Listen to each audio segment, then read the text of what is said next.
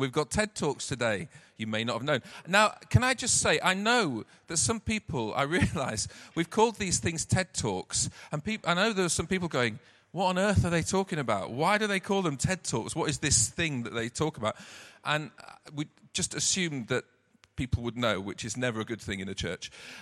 So, TED Talks they appear on, there's a thing called TED Talks, which you can see on the internet. And they are, basically, the reason we call them TED Talks is because they're short talks. TED Talks, when you watch them on the internet, are about 20 minutes long, I think, around that length. We've said 7 minutes to people. That's the only reason we call them TED Talks. There is no deep theological, meaningful thing apart from that. But that's the reason, okay. They're short talks in which we get to hear people in the church say what is on their heart and to bring something of what they think God is saying to us. So they're great. They're great, and we've had some great ones so far. We've got 2 great people today who are going to come and speak to us, and they're going to bring us, carry on in our series that we've been looking at in the footsteps of Jesus, walking in the footsteps of Jesus.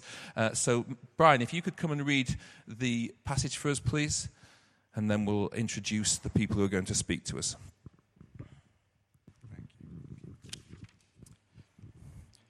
This morning's passage is from Matthew chapter 4, the first 4 verses. It's a short one. It's one of those that starts then. So in this context, then is following immediately after Jesus' baptism. Then Jesus was led by the Spirit into the wilderness to be tempted by the devil. After fasting 40 days and 40 nights, he was hungry. The tempter came to him and said, "If you are the Son of God, tell these stones to become bread." Jesus answered, "It is written, man shall not live on bread alone, but on every word that comes from the mouth of God."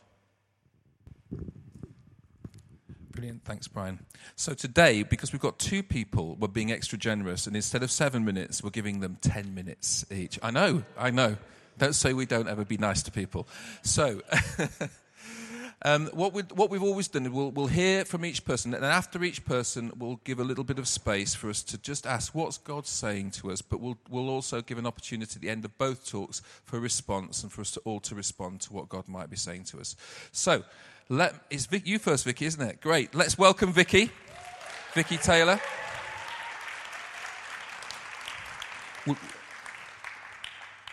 Vicky, I'm sure you'll introduce yourself just briefly, and we won't count that's part of your time. But let me just pray for you. Lord, thank you so much for Vicky. Thank you for the wonderful woman of God that she is, for the way that she seeks after your heart, and thank you for the preparation that she has put into this. We pray, Lord, that you would speak through her to us. We would love to hear your voice, Lord, and we long to hear your voice. So bless Vicky as she speaks to us. Amen.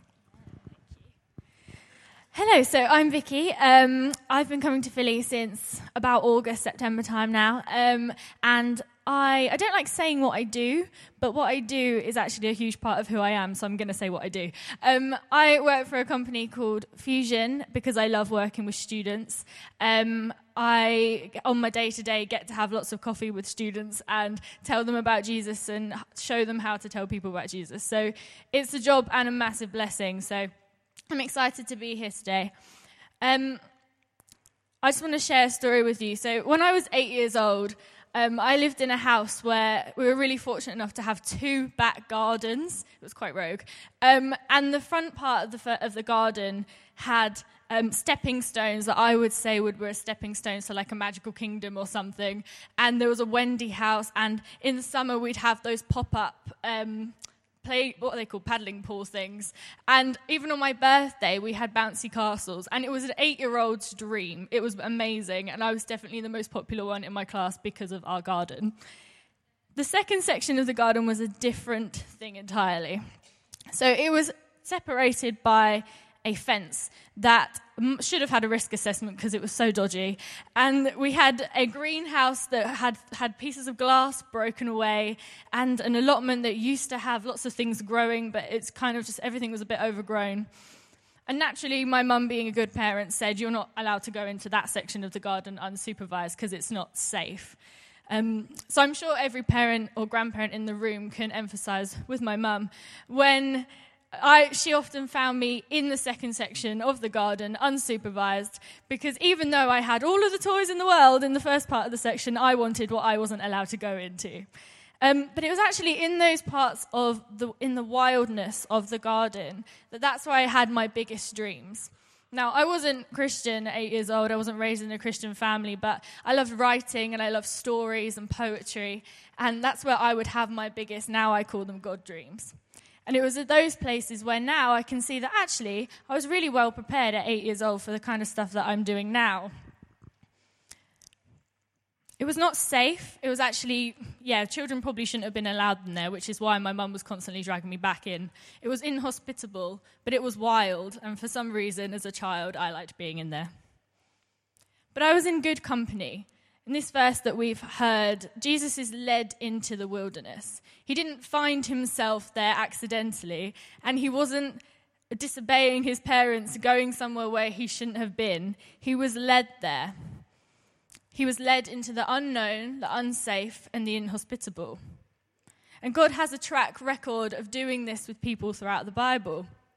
So in Exodus and Deuteronomy, God leads Israel, but Jesus, into the wilderness to test their commitment and their love for him. So do you know that the word wilderness, that's fun to say, in Hebrew actually means a place of speaking. So when people were being led into Israel, they probably weren't thinking, I've got to go into the wilderness. It's such a season. I'm just grumbling and grumbling. They were actually probably really expectant because the wilderness was the place where God actually spoke to them. And they knew that. This time for them is a season of preparation and a time for them to be close with God. And it's the same with Jesus in the wilderness. This is the time where he would put together his ultimate plan to confront evil and confront Satan.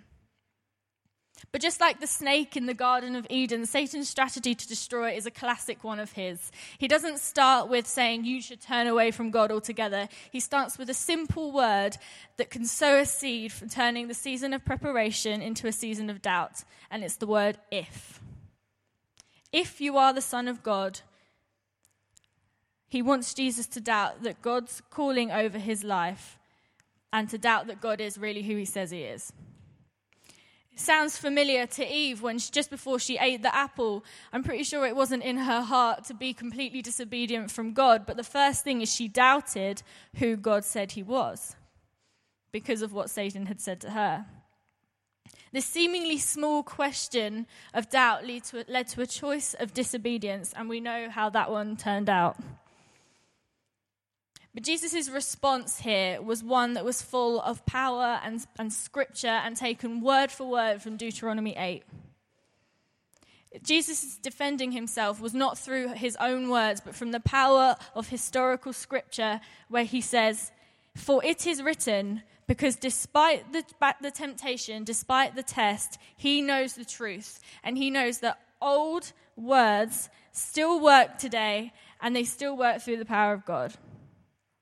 It is only through the authority and the power of his words, because of historic scripture, that makes a difference in the battle. In the wilderness, in the season of preparation, defined by fasting and prayer, Jesus' first strategy against temptation was the living word of God. We know that Jesus won the battle here, but the wilderness wasn't actually about the battle. It was about the preparation. Jesus was concerned about getting prepared more than he was about getting out of the wilderness. I'm wondering if we can say the same. For me, the wilderness hasn't always been a place of prayerful meditation. It's actually been really frustrating. So between my second and third year of university, I knew that I needed a summer job. And I've been employed since I was 14 years old. So not having a job was quite an abstract concept to me. And I had utilized all the contacts I had. I'd given out 1 million CVs and nothing. And I thought, God knows that I need finances here, so why is he not providing? It was the end of July, 2/3 of the summer had gone already, and still no job. And it was in my financial wilderness and frustration that I heard the whisper of God remind me of the story of Esther. So Esther goes through a 12-month preparation before she can meet the king. And I can imagine, I didn't know Esther, but I can imagine that probably wasn't the happiest 12 months of her life. She probably didn't feel qualified or ready, but she was prepared by the time that she had met the king. You see, I said that I trusted God with my finances until I gave him my finances and had no finances.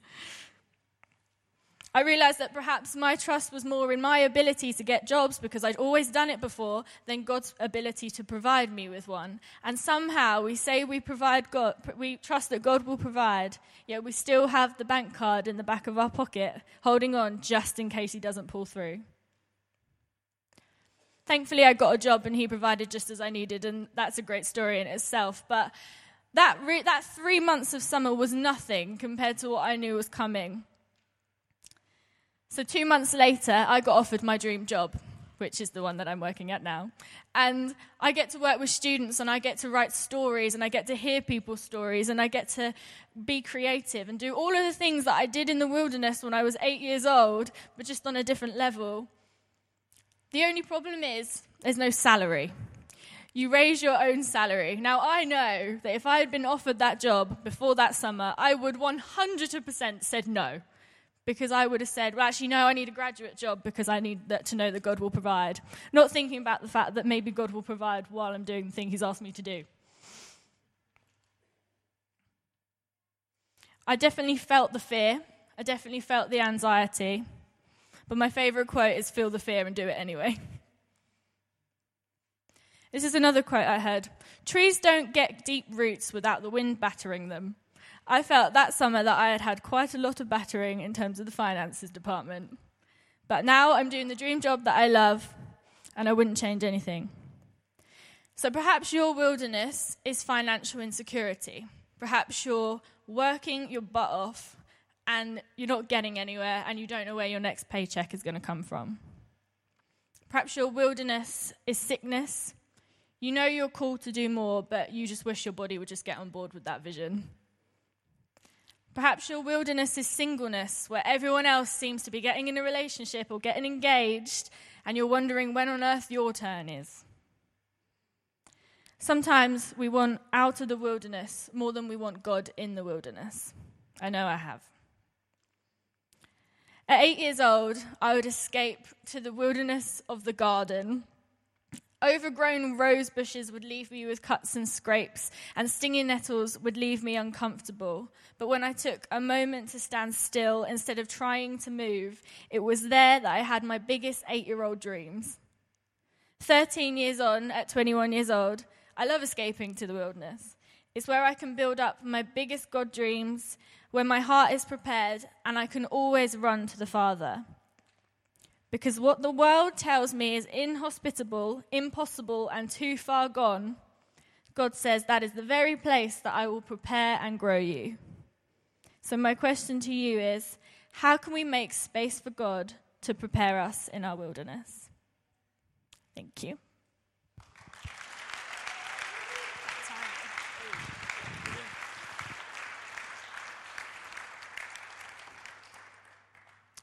Fantastic. I forgot that he might speak to me as well when I said that. Let's just pause for a minute and let's just rest in God. Can I encourage you to make a note if you know what he's saying to you? Do make notes. I've written down stuff from what Vicky's just said. You forget it if you don't.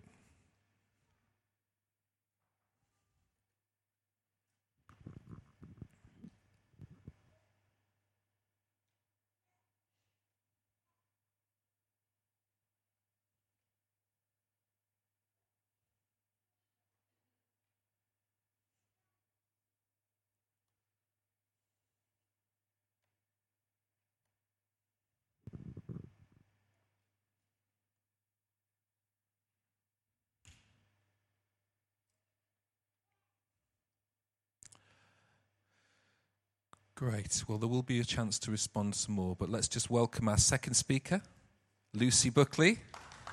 Woo. We are very blessed this morning to have two mighty women of God speak to us, and I mean that sincerely. Lucy is a good friend. I'm inspired by her and Andrew and the way that they go after God. They do the stuff and they just get on with it, and I love that about them. So let's just pray for Lucy as she comes to speak. Thank you, God, for Lucy. Thank you for her heart, for the way that she pursues you, for her honesty and her desire to serve you and see you glorified in her life and through her life. We pray now that as she speaks to us, again, Lord, would you speak to us and would you help us to hear all that you want to say? Amen. Hello, I'm Lucy Buckley, and I've been in this church for more than half my life now, and I live in Hillsborough with my husband Andrew and our two children, Amy and Reuben. Amy will be very pleased that she came first in that sentence. She isn't the oldest. And I'm much more at home with talking to people when there's lots of little children around, but I'm here to give this a go anyway. Okay, so this is a story of love and obedience. It's the story, the invitation that runs through all of Scripture. Now, obedience has a bad press. We tend to interpret it negatively, relating it to misused power and being downtrodden or passive. But whilst preparing, I kept coming back to themes of obedience. And I noticed how the call of God to obedience was intrinsically linked to love. Many times in Deuteronomy, we read love and obey, love and obey. See, our mighty God isn't just seeking a people who will love him with their emotions, but a people who will obey him with their all and submit to his ways, trusting that this sets us right in the centre of his love and care, people who will make him Lord of their whole lives. In Matthew's Gospel, as Brian correctly pointed, we've just seen Jesus coming through the waters of baptism before he enters the desert for 40 days to face testing. And this mirrors the Israelites' journey, starting as slaves in Egypt, being rescued, passing through the waters of the Red Sea, and being led into the desert for 40 years, where their love and obedience to God was tested before finally entering the promised land. And that's the story which Jesus quotes scripture from. So Israel was rescued from slavery with the promise of a fruitful, safe, abundant land, but they were unprepared for the hard desert journey they'd have to take to get there. The desert was not a nice place. Deuteronomy says, he led you through the great and terrifying wilderness with poisonous snakes and scorpions where it was so hot and dry. But also with them in the desert was the daily, physical, manifest presence of God leading them. It says the Lord did not remove the pillar of cloud or the pillar of fire from their sight. He was constantly with them. And they had the daily miraculous provision of manna. Bread comes straight from heaven every day for 40 years. It says in Deuteronomy, he let them go hungry and he fed them with manna. And he did it to teach them that people need more than bread for their life. Real life comes by feeding on every word of the Lord. He was after their hearts. He was after love and obedience. In the desert, they started to moan. Oh, that we were back in Egypt, they moaned. It would have been better if the Lord had killed us there. At least we had plenty to eat. But now you've brought us into this desert to starve us to death. Now, I can be a little bit melodramatic sometimes, so I can relate to this. And bless my husband, he can relate to this as well, because he hears me getting melodramatic. They collected extra manna and they tried to store it for another day. That was not what God told them to do. They didn't trust God as he'd asked them to. Israel did not manage to stay faithful to God and trust him in the desert. And so God continued to pursue humanity's wholehearted obedience and love. Oh, gone the wrong way.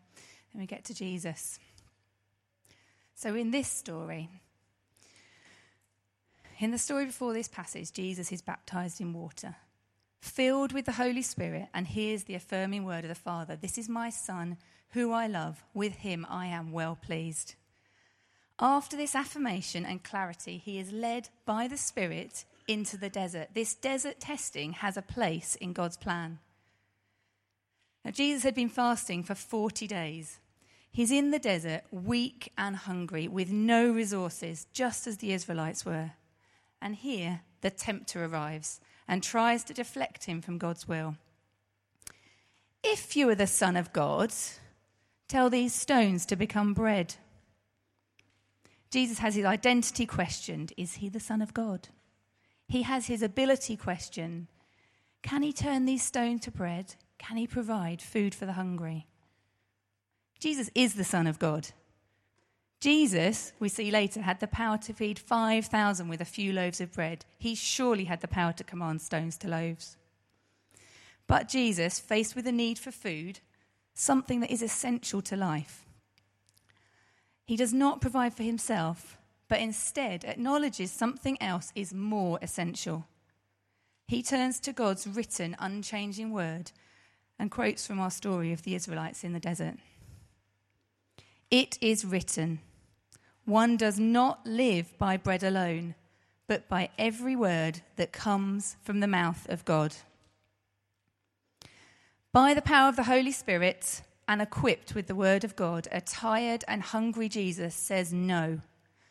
The way to life is not by bread alone, but by every word that comes from God. He resisted the temptation to seek life apart from God. Through him, there is now a way of walking in complete obedience and love of the Almighty God. For, of course, he not only used the written word, but he became the living word. God has set me free from so much insecurity and fear and the grip of sin. Since becoming a Christian, he has done amazing things in my life. And I've always rather enjoyed my life. And I have gladly prayed, as Jesus told us to, "God, let your kingdom come on earth as it is in heaven."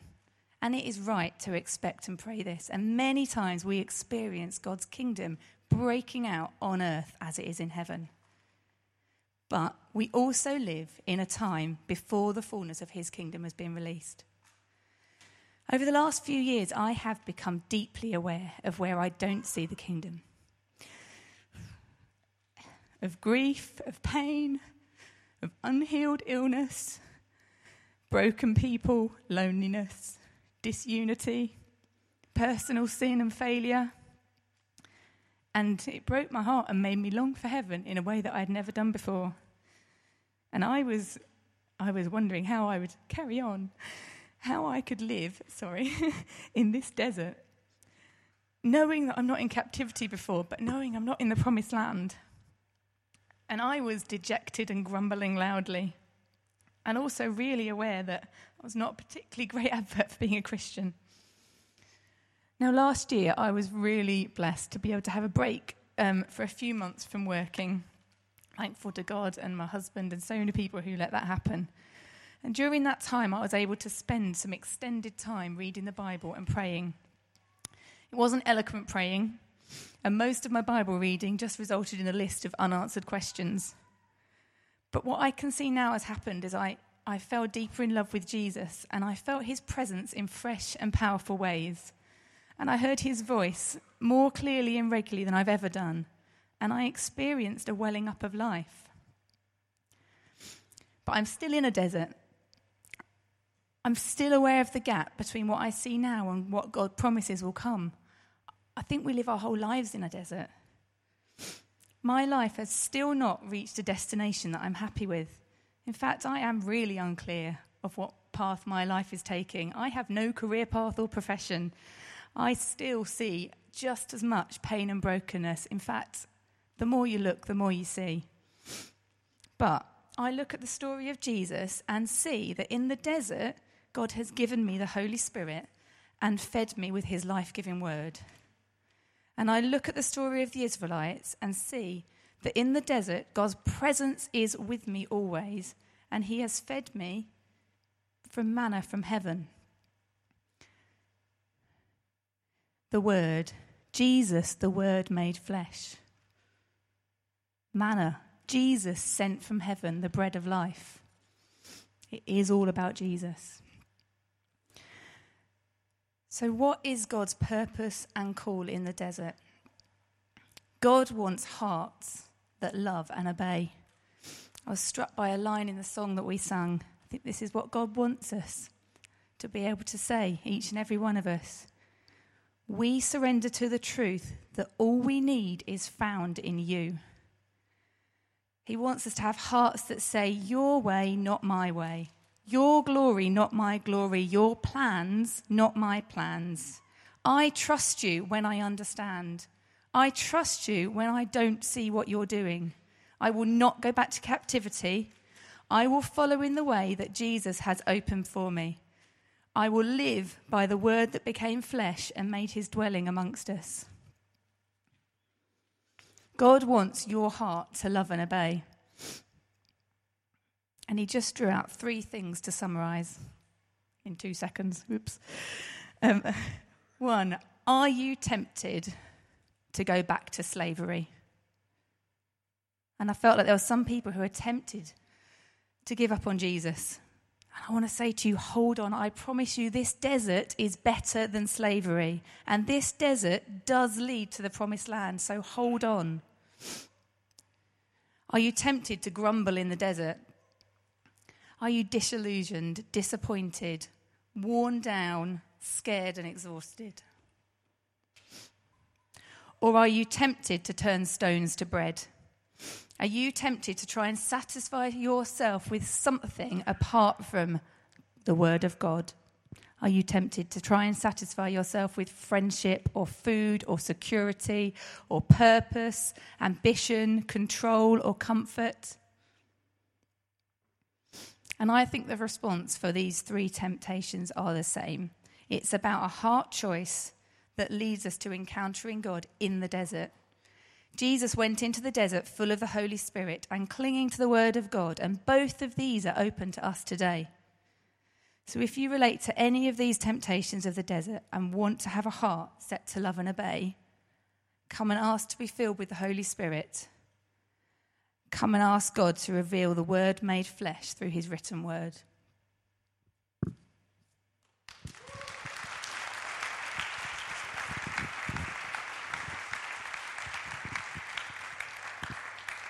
Thanks, Lucy. Let's just pause for 30 seconds again.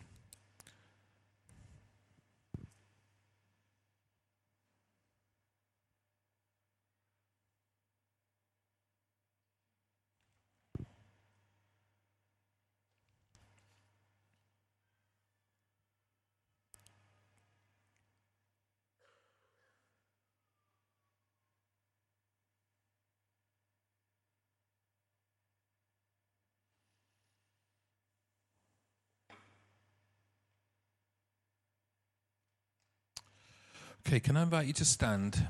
We're going to have a time of response now. I need to respond to that. I invite you to respond to that. And I'm just going to... Dom, did we have a slide, a summary of this? Great. So Vicky said, how can we make space for God to prepare us in our wilderness? And then Lucy's, are you tempted to go back to slavery? Are you tempted to grumble in the desert? Are you tempted to turn stones into bread? God wants your heart to love and obey him. And the word I put down is surrender. I choose to go to him, to the word of God in the wilderness, whatever that means.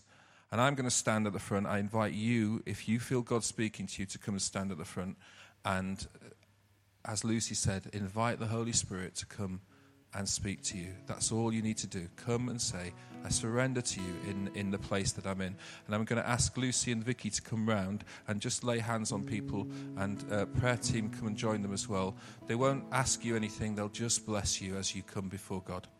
So can I invite you to start coming now if you want to do that, if you want to respond to God in this place. I'm going to stand here and the band are going to lead us in worship. Please don't wait. If God's been speaking to you, come and respond and ask him to fill you with His Spirit.